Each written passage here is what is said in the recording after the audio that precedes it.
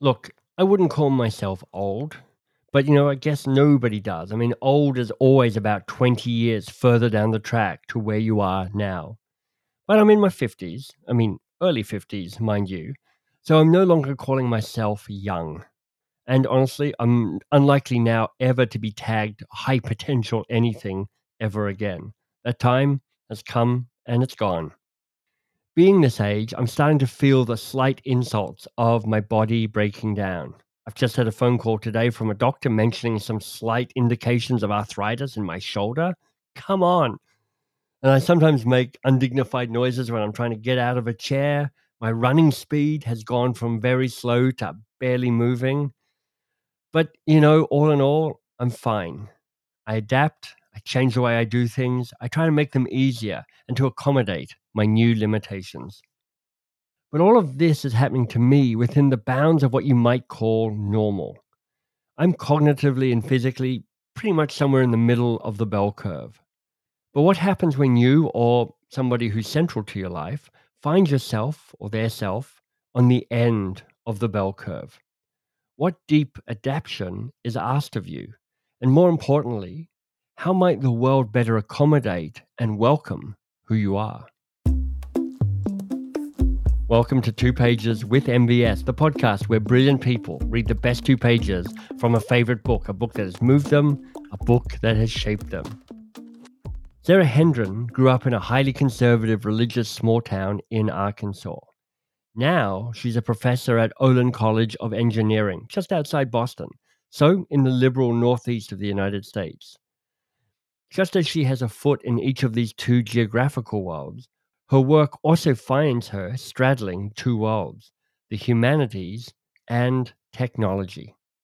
Her book, What Can a Body Do?, shares her insights as someone who's a design engineer. I'm an artist, trained as an artist and a historian, and really like a humanities culture person. And for the last 7 years, I've been teaching all students who study engineering and major in engineering at an engineering school. And no one is more surprised than me to find that. But that insider-outsider is a powerful muse and friction for me. So it's like really fun for me to have to find new languages for both for the arts and then to be a lifelong learner in engineering, which is something I never took up as a young person. But I love that kind of beginner's mindset that it's created. And I just am finding that that's kind of that's how I feel the most alive, is that super steep learning curve. I always love talking to people who are both outside and inside a profession. It's so often where innovation, disruption, and provocation come from. It's also often a wellspring of humanity, humility, and empathy. When you're inside and outside with kind of a foot here and there, you keep the granular humanity of lots of different kinds of people fully intact, So I can think of lots of people who I was raised with who I disagree with, in a vigorous way on politics, on religion, on, all kinds of cultural matters, feminism, you name it, raising kids. And yet I can still imagine a really dimensional humanity to those people because I still see them and they're people who raised me. So Sara left home to live a life and be a person different from what her upbringing might have suggested was her destiny. That was by choice. But sometimes, often, in fact, our lives are turned upside down by the unexpected. Like a lot of times, our adulthood is about assimilating new stuff that happens to us into what we already, our story of ourselves that's pretty formed. Like, oh, this new data is coming at me. I have ways to assimilate it into what I, right. My story, I operate. Yeah, that's right. But that sometimes something comes along that is so disruptive that sometimes you need to accommodate instead of assimilate. And that means your own story has to shift and change. Right. And that for me, having a son with Down syndrome as the first baby that I had, first of 3, was a moment where I really could not assimilate his arrival and everything that comes with that arrival with the story that had been built, that I had been built with thus far. And right. I did have to accommodate. And that that was this kind of like shove out of insiderness. It is the direct line to how I ended up teaching at an engineering school. I never would have right. imagined that. So it was a kind of shove from life that, again, so much of adulthood, just the inertia of adulthood teaches us to assimilate. I did have to accommodate. And so that has been both, really challenging and also the most productive and creative set of intellectual and personal changes of my life. That was 15 years ago now. And I had to sort of go, what does culture, art making, the power of language, where does it meet up with technology? And I mean, we can talk about that at length if you want, but it's like, that was the thing that got me to go, oh, I need to actually be speaking in a context of technology around the politics of disability, because I see a world in which there is this disjuncture that I cannot assimilate. It can't be done. So tell us about the book you've chosen to read. Yeah, so this book is a book that landed in my life right after my son Graham was born. A friend just sent it to me, kind of on a lark, but it's called Life as We Know It, A Father, a Family, and an Exceptional Child by Michael Barabay. And it is, it's part memoir and then part kind of like super theoretical treatise of normalcy and, bodies and kind of bioethics and genetics and all kinds of things mixed together. And it arrived at a time in my life. So my son was born with Down syndrome. We got a diagnosis after birth in the same way that Barabay and his wife did. And, my life just kind of filled up with these messages from people that actually were kind of, in the most well-meaning way, kind of reduced the humanity of who my son was. Like, people would say to me, like, oh, well, they are the happiest people on earth, people with Down syndrome. And they're trying, they're fumbling in the dark to be supportive. But I was sort of looking in vain. This is in 2006, before the internet sort of became a kind of social, centralized social medium that it is. And so I was like, it can't be that the planet has never seen a creature like this, with radical individuality. It can't be that on a Tuesday he was a radical individual and then on a Wednesday he became a type, Right. So I was, really desperate for images that were not like hearts and puppies of Down syndrome, in the world. And a lot of people were sending me that stuff. Right. Again, well-meaning. So then my friend Carl, bless him, sent me this book. And I thought, this is what I've been looking for. And I'll tell you why, Michael, because it was this memoir of like, yes, okay, here's some people who had my experience. Sure, a memoir does that. But this was the kind of book that said, oh, you are going through a particular story. It's part of something big. It's part of a huge history in disability rights. And in the legacy of eugenics and the construction of normal and all kinds of stuff. And I thought, oh, I'm actually not alone here. I mean, in this powerful way. I mean, literature always does that for us, but in this very concrete way, I'm part of something big. And that, it turns out, has shaped my own work and my own book for the last 15 years, which is just to say, the things that happen to us are not these kind of overcomer therapeutic stories that then we only make sense of. Of course, we are the protagonists of our own lives, and we do have to make that sense, for sure. Yeah. But a much bigger story is also waiting to like collect and organize us and energize us if we see it as such. And so this was a book that said to me, oh, you are part of something. And I wanted my book to also, in highlighting so many voices of people with disabilities and the vivid language of design, to say, if you find yourself in a changed body one day to the next, or looking at your body in a different way in your experience, you too have joined something really big, really big. It's bigger than you in the best way. And so this book could have sort of set me on that path. Right. Well, what is it about being connected to a bigger story that gives you solace? Yeah. I mean, I think maybe it's just that old humanist affirmation, which never runs out of profundity, like that nothing human is alien to me. So if nothing human is alien to me, then when I read books, I both see the mirror of my own recognizable experience, but then even more importantly, I see other people's experiences that on the surface seem alien to mine, but in fact, because they're wrapped in a story, I recognize. And that moment means what, right? That I am not just trapped in this hermetically sealed consciousness, like that I actually, we are made to connect in our many varied ways. Yeah. I am connected then to a story of humanity that is, if not relatable, I sort of hate that word, it is recognizable. And I think recognizable supersedes that, like, oh, I need to see only the mirror of my own experience. No, I need to be extended from my own experience. I guess I experience that as a kind of freedom, from the partiality and the blinkeredness of how I walk through the world. I think there's a quote from a poet, Muriel, somebody says, the universe is not made up of atoms, it's made up of stories. Mm. And I think you're speaking to that in some way. Yeah, and the physicist too would say, like Carlo Rovelli, the physicist, says, like, time is more like a kiss than a stone. It's actually like Oh, I love that that. time is like interaction. Yeah. Yeah. And that Yeah. really, if physicists are being honest, right, like we think of it as these kind of chunks of, like, as though time is this kind of hard thing against which we live our lives, but it is the fabric that interaction is all. And I find that, yeah, I guess I find that both energizing and galvanizing. Like, it's not just like, oh, I feel comforted by the fact that my story is not my own and I'm not alone, but it's that I also feel like, oh, my lizard brain is always competing to sort of tell me that how I Yeah. see the world is the way to see the world. And I think it's the dignity of consciousness to go, like, that's not the case. So how can I keep filling that with that invitation to see beyond my very real limitations? Will you tell us about the 2 pages you've selected from the book? It sounds like a powerful book. Yeah, it is. And I, again, I just have never, I don't really go in. This is about like prenatal testing and abortion, like talk about issues that people tend not to want to talk about. And I had to very Right. carefully write about it in my own book. But it is nonetheless a profound kind of bioethical conundrum that I think is worth investigating, and to refuse to take a kind of right versus left, kind of talking points approach Mhm. to this issue, because it's about the serious matter that is like human reproduction and the decision to parent.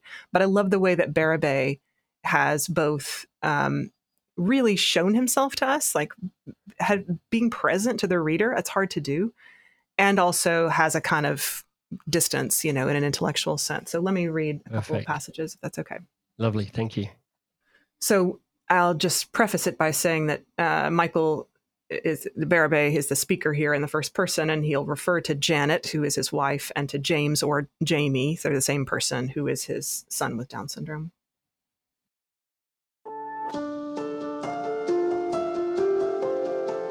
Our decision to forgo amniocentesis was deliberate.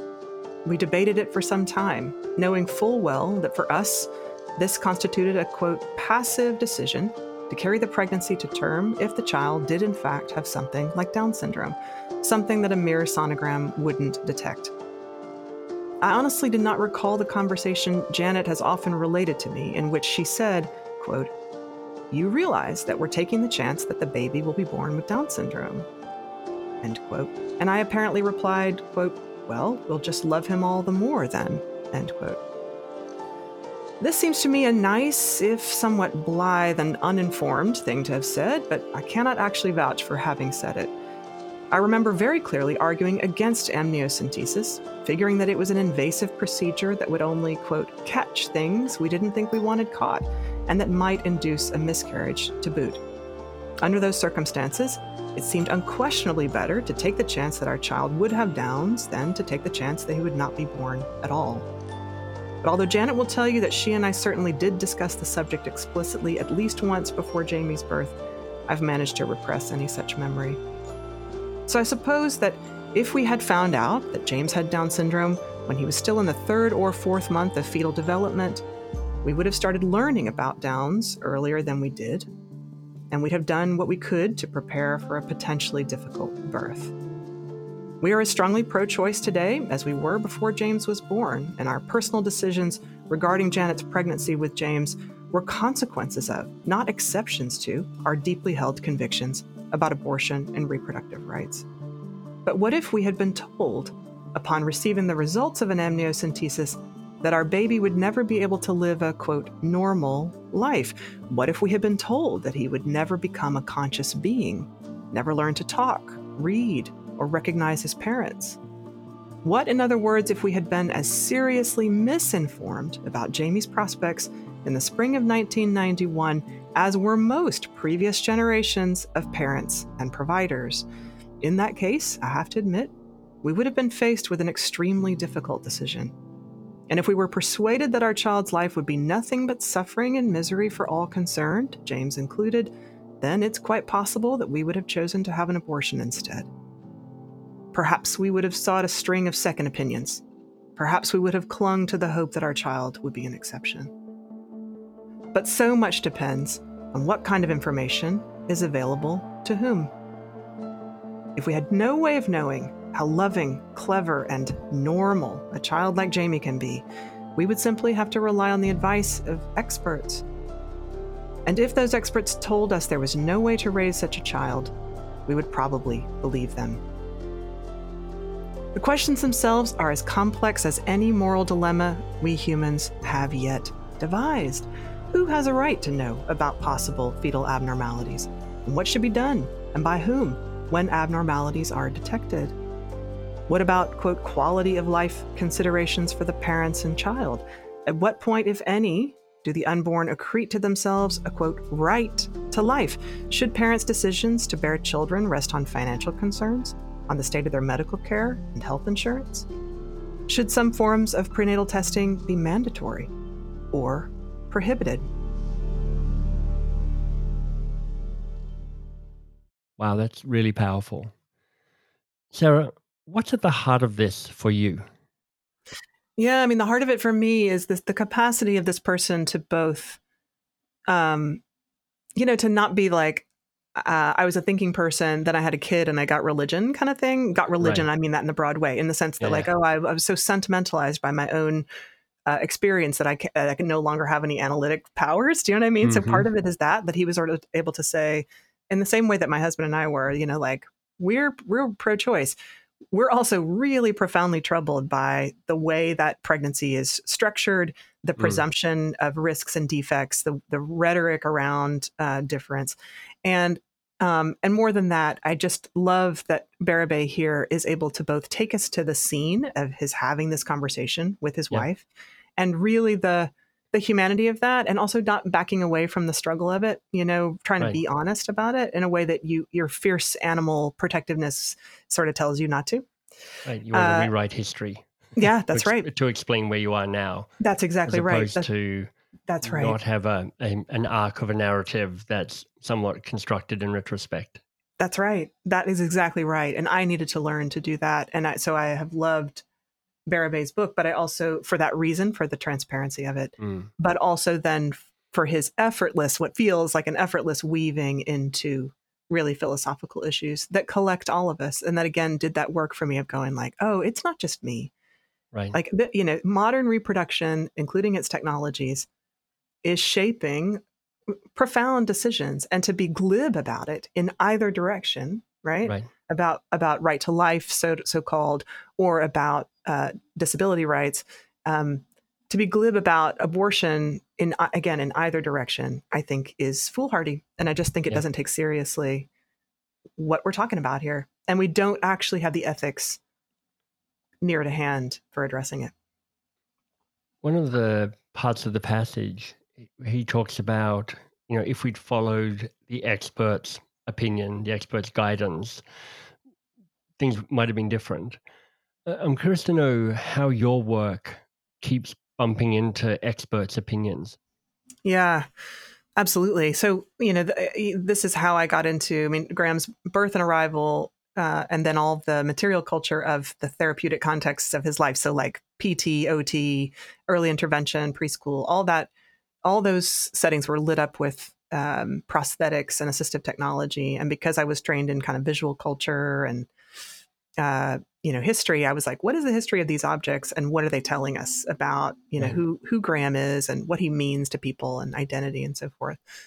So my life was full of doctors and those therapists and of many, many kinds, immediately. And so lots of people were making pronouncements about, statistics and, what it meant to be high functioning or low functioning, all that kind of expertise. And meanwhile, here we were, with our child in a very granular and specific life.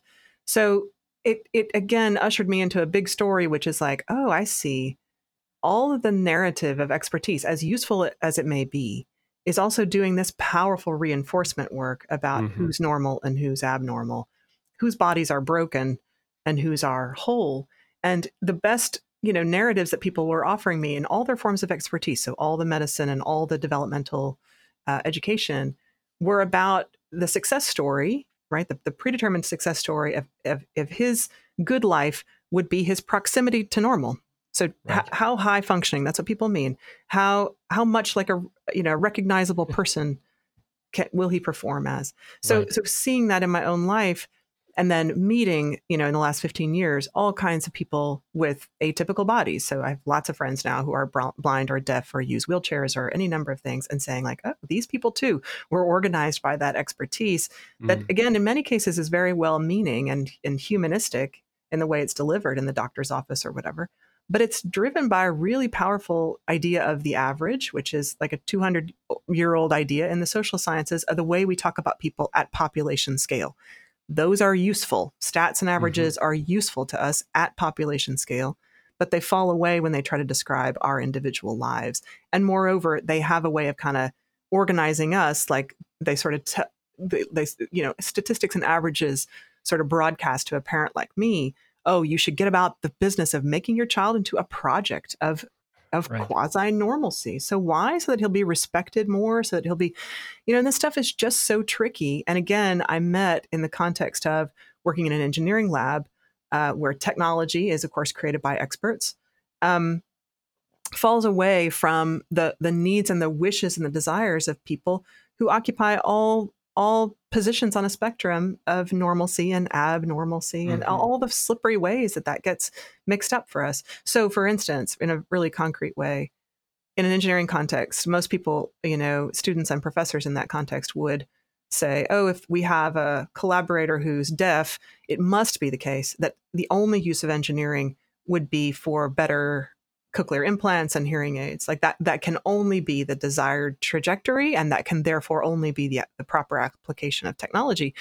Right. And I learned in, educating myself in disability studies and reading lots of voices of disabled people that, in fact, there's a whole set of people who are deaf who are not interested actually in hearing, Right.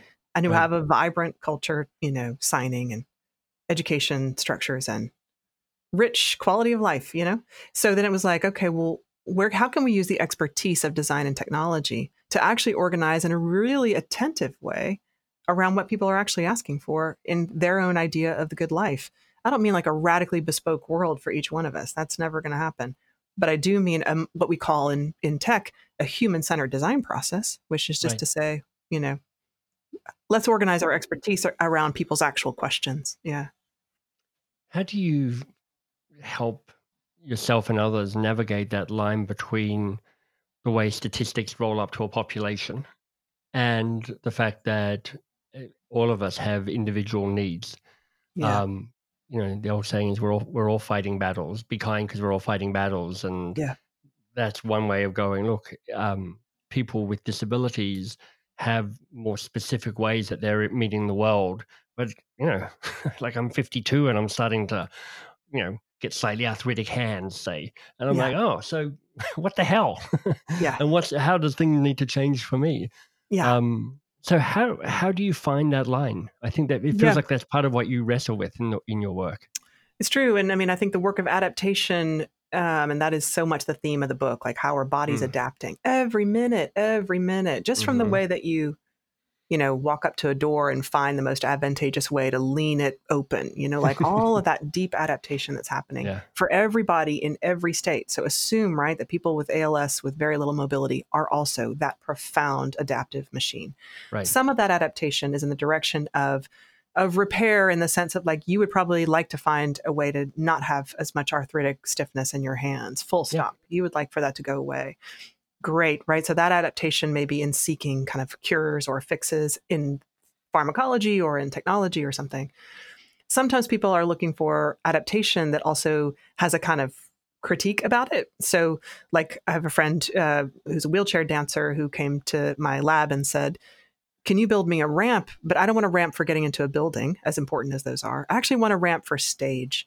I want to use the physics of the ramp, acceleration and resistance, to make beautiful movement. Okay, so now I'm asking not the world to fix me. I'm actually asking the world to adapt with me its expectations of what a normative way of, form of a locomotion through the built environment really is. In other words, for my students and for everybody watching, Alice Shepard, who's this wheelchair dancer, for everybody who's watching Alice, they're having to adapt their own ideas about whether wheelchair use could be, difficult in some circumstances. Also, balletic, and energetic and poetic, like all these things that you don't think of as being part of wheelchair use. So we can be excited about adapting in both those forms. And when I ran the lab, I was sort of like very, very adamant that we would in the same room be partnering with Children's Hospital, looking at adaptive, bottle nipples or whatever for like little tiny babies. Very solution oriented, very tinkering, very fix it, very adaptive in the repair sense. And that across the same room, we'd be working with somebody like Alice Shepard on a ramp for dancing. And we would call it all adaptive technology. We would call it all humanistic kind of work. We would put problem solving in the same room with question finding. That's where an artist, lands in an engineering school. That for me, it just felt so important to say, this is an undivided house. Why? Because no one kind of fix it, no one address, no one approach would do justice to this magnificent thing, which is the body in all its variety. So let's just be attentive to that. And so I'm living this out, with my son too. Like there are lots of really hardline progressives in disability who would say that, my son Graham, shouldn't have to be made ready for the workplace because work is a capitalist construct and we've got to get rid of all of that. I understand those critiques. But the fact is that probably Graham, he talks about having a job now. He probably will want that normalized and normalizing way of being in the world. So I have to honor that. It's his life, not mine, right? So that adaptation has to be this big, supple category that can include both, I often say, repair and critique and repair, like both having our critical wits about us and saying like the inherited world, the notion of average is a monolith that is trying to organize us all the time. We can push back against that. And also we can ask for better mousetrap, fixes to the world that are clever, ready to hand in the big box store, What's the moment for your students that shifts a perspective on this? Because I suspect if it's true for your student, it's true for all of us in terms of a thing that will make you suddenly go, oh, right. Yes. I hadn't even really thought of that. Yeah. Is there a thing that allows the scales to fall from the eyes? It is that. It is the classic work of art, which at its best does that kind of defamiliarizing. It takes the thing that you thought you knew and it turns it utterly on its head. So, for example, we worked with an art historian named Amanda Kasha, who has a form of dwarfism. So she stands about 4 feet tall. And she came to my classroom and said, what I really want is a lectern, but foldable, portable, at my scale. I actually don't want to be made. The opening chapter of your book, right? Yeah, that's the opening chapter of the book. So I tell that story to sort of say, that's that moment in art, that defamiliarizing moment, or sometimes in art circles we call it estrangement. And that's not a jargony term. It just means the moment where the very familiar thing that you thought by the device of an artwork just makes you go, oh, wait, now I see it again. I'm sort of jolted out of that, just like my ordinary categories and my executive functioning and list making and getting things done. Because Amanda walks into the room and now you're looking at, where are the light switches placed on the wall? And, the levers on the doors. And you see that the world is organized around a kind of normative stature. And when she comes to the room and says, I want a device that is like this nimble way of actually bringing the room to me. So we built for her this a lectern that is foldable, portable, travelable, but it's a lectern at her scale. It's a really short one, that folds, packs flat.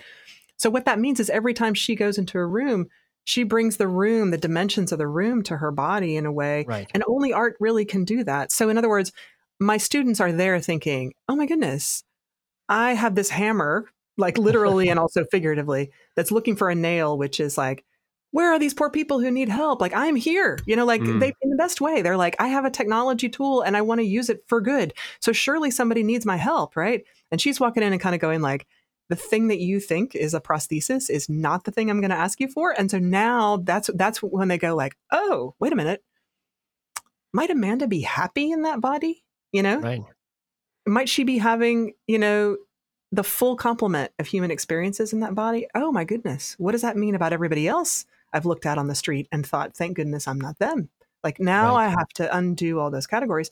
And to me, there's nothing quite like art. And I mean this art in the most prosaic sense. Like you are like reading a novel about somebody unlike you, right? And you are just jolted out of your ordinary categories because you say, oh my gosh, I would make a completely different choice than this character would. What does that mean? We all are seeking this out in our shows and our books and all that stuff. And it turns out that the engineering lab can also do that. Sometimes it's called critical design in my field. So it's like design that is problem solving. And that lectern, man, I mean, it had to be engineered. Like it had to work. But it also is like resonant with a question that is not resolvable in like a quick, ad space of an ad. It's like, what, I just love it when Amanda comes out and like has this lectern and everybody like she doesn't comment about it. She does it in her classroom too as a professor. And she often won't even remark about it, but everybody is getting the message because that like, very potent object is in the room. Yeah. For me, there's nothing better than that. Now, I just want to say, are my students going to go on and do this? They're not. They're going to software companies. They're making stuff at scale. Like, I understand that. Yeah. But what I'm banking on is the very old idea of what an education does for you, which is to enlarge your categories and to make you, like productively uncertain about the kind of story that you've been shaped with. That is the work of an education. It's always been that way and it always will be. In an engineering context, people are very much like using an ROI transactional form of education, right? They're going to be launched into the most lucrative careers on offer. I'm not knocking it. Education is expensive. But I feel like I owe it to them in that exchange to rearrange their categories too, and to say, don't right before you rush out to build your app, for blind folks, you should ask them, right? What do they actually want? Because the thing that you can't imagine is how deeply adapted their bodies are, and also, by the way, how rich their lives are in turn. Savior complex. Yes. You talk about the broad categories, white people going over to the the subcontinents to kind of save the day, and it's playing out in a different way. That's right. There again, it's like if that humanist refrain that if nothing human is alien to me. I mean, I find that's the most productive work that disability can do, where you go, oh, I too live on a planet in a body that has needs. Oh, okay. That doesn't mean my body is the same as my friend Steve's, who has ALS, advanced ALS. The differences matter. Nonetheless, a body that's assisted, adaptive, uses technologies in all kinds of ways, has needs. Okay, if we reduce the alienness of that idea, then we're asking better questions. What do we want? Yeah. What is a good life? How would we build it together, How has the idea of common space changed for you through the work that you do? Yeah. Well, I lived in LA for almost 10 years, which is a place where people tend to have like beautiful, tiny jewel-like gardens behind walls, or like lovely, not even rich people, just like lovely, patios that they can use 12 months of the year or whatever, but kind of private sphere, good weather, indoor, outdoor living. And almost nothing in the way of public space. And so, and great weather, like 350 days a year or something. So like my first two kids were born in LA, and, I couldn't find like many parks with just proper shade structures and an investment in mature trees and so on. So I moved back to Cambridge, Mass, and where we have like 6 months of winter. Yeah, I live but there. In one warm season. I understand your winters, yeah. Yeah. But in one warm season, I had met, 10 families in the neighborhood with kids like mine. Why? Because of commonly held space and by city planners who invested in and nurtured those big trees that give us shade all year long, and who thought about lining the play lot with a bench for you to actually sit down for a second and still be able to see your child's safety. I mean, just all this investment in the public commons. And once you are moving through the world, like I have with a double stroller and a baby strapped to your chest, now you're thinking a lot about where are the bathrooms, where are the elevators, and you notice then the way that stairs have been built, in a kind of relentless way in lots of our cities, with just the assumption that that people who move the culture are not people who are, beset by a toddler who's learning to walk, or an older adult in whose company they're walking, or, are using crutches or a cane or something else. Certainly not somebody with a disability, legibly permanent. So then you realize oh my goodness, the commons actually bears out the idea, that cities have been built with. That is the idea of the citizen, the idea of the kind of productive, economic worker, but also then our choice to intervene in those public spaces reshapes then who can be in public space. So I tell the story in the book about Ed Roberts, who was one of many activists in the 1960s and 70s in the United States, who lobbied for the implementation of curb cuts. So just that slow ramp, that cuts the corner of the sidewalk into the street. And the pushback they got at the time was like, curb cuts? Why do we need curb cuts? There are no people, using wheelchairs on the sidewalks. And Robert says, I quote him in that saying, they didn't realize that their reasoning was circular. Of course, you don't see people on the streets, unaccompanied in wheelchairs because they can't be there in the first place. Yeah. Right. But what a profound idea that actually the built environment might, like in its literal material structure, might hold a kind of structural bias like we would talk about now, but that in the actual material, and that conversely, intervening in the actual material makes a different civic space possible. What an idea, so now that you have curb cuts rolled out at infrastructural scale, I mean, the improbability of that, and also the sort of both very modest, kind of movement of it. It wasn't like high tech or anything, but rolled out across the country, after the Americans with Disabilities Act and laws like it in other countries of the world.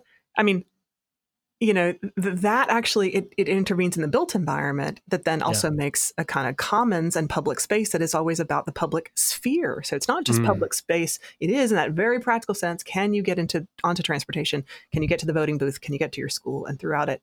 But it is also, can you get into the public sphere? So can you be an enfranchised citizen? So I just have never gotten over how design has this both mirror kind of work of reflecting downstream and also this kind of galvanizing work. So it does this. It's silly to be either techno-determinist or like think that tech is all this, it's only a reflection of the culture. Neither of those is true. It's much more interesting to think about it in the bidirectional way of these things pushing and pulling. Yeah. So it's been a great conversation. Feels like it could roll on for another couple of hours, but it's not going to. Here's a final question. What needs to be said that hasn't yet been said in this conversation between you and me? Well, let me just say in the most plain terms that I think the places where disability meets design invites all of us to look at both our very everyday environments and at our own bodies and the bodies of people that we love and the people that we see on the street with new eyes. And it really, neither of those things is a specialist enterprise. I mean, neither the word disability or design is in the title of my book on purpose, because they seem like, areas of expertise that you seek out if you think they're relevant to you. Right. But I just want to say, in the strongest possible way, that this is the most interesting meeting of the body and the built world that I know of. It's not a kind of tragedy overcomer story. It's really just the most fascinating thing with high political stakes that I can think of. How do bodies make it through their kitchens, their offices, down the street, into the world? And what's the built world that each of us wants to live in for our whole lifespan, if and when our bodies change?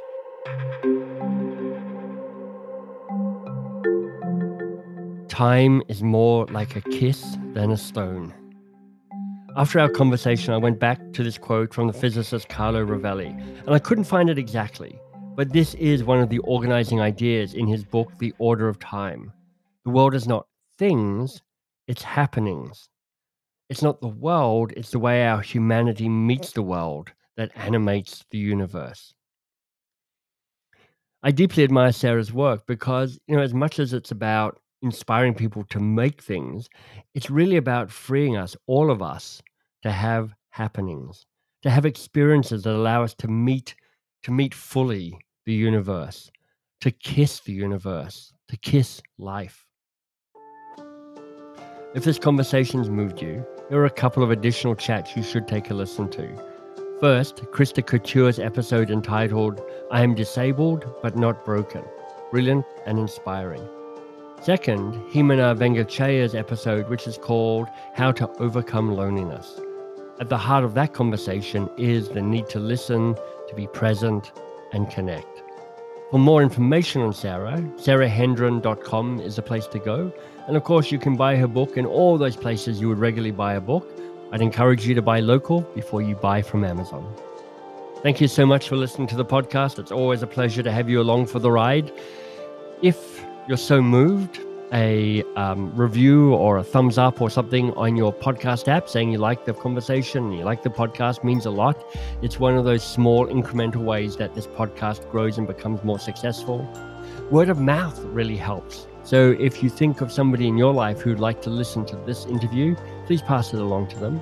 And maybe you'll join the hundreds of people who are now part of the Duke Humphreys. It is a free membership site, and it gives you access to downloads and transcripts and other bits and pieces as well. Thank you. You're awesome, and you're doing great.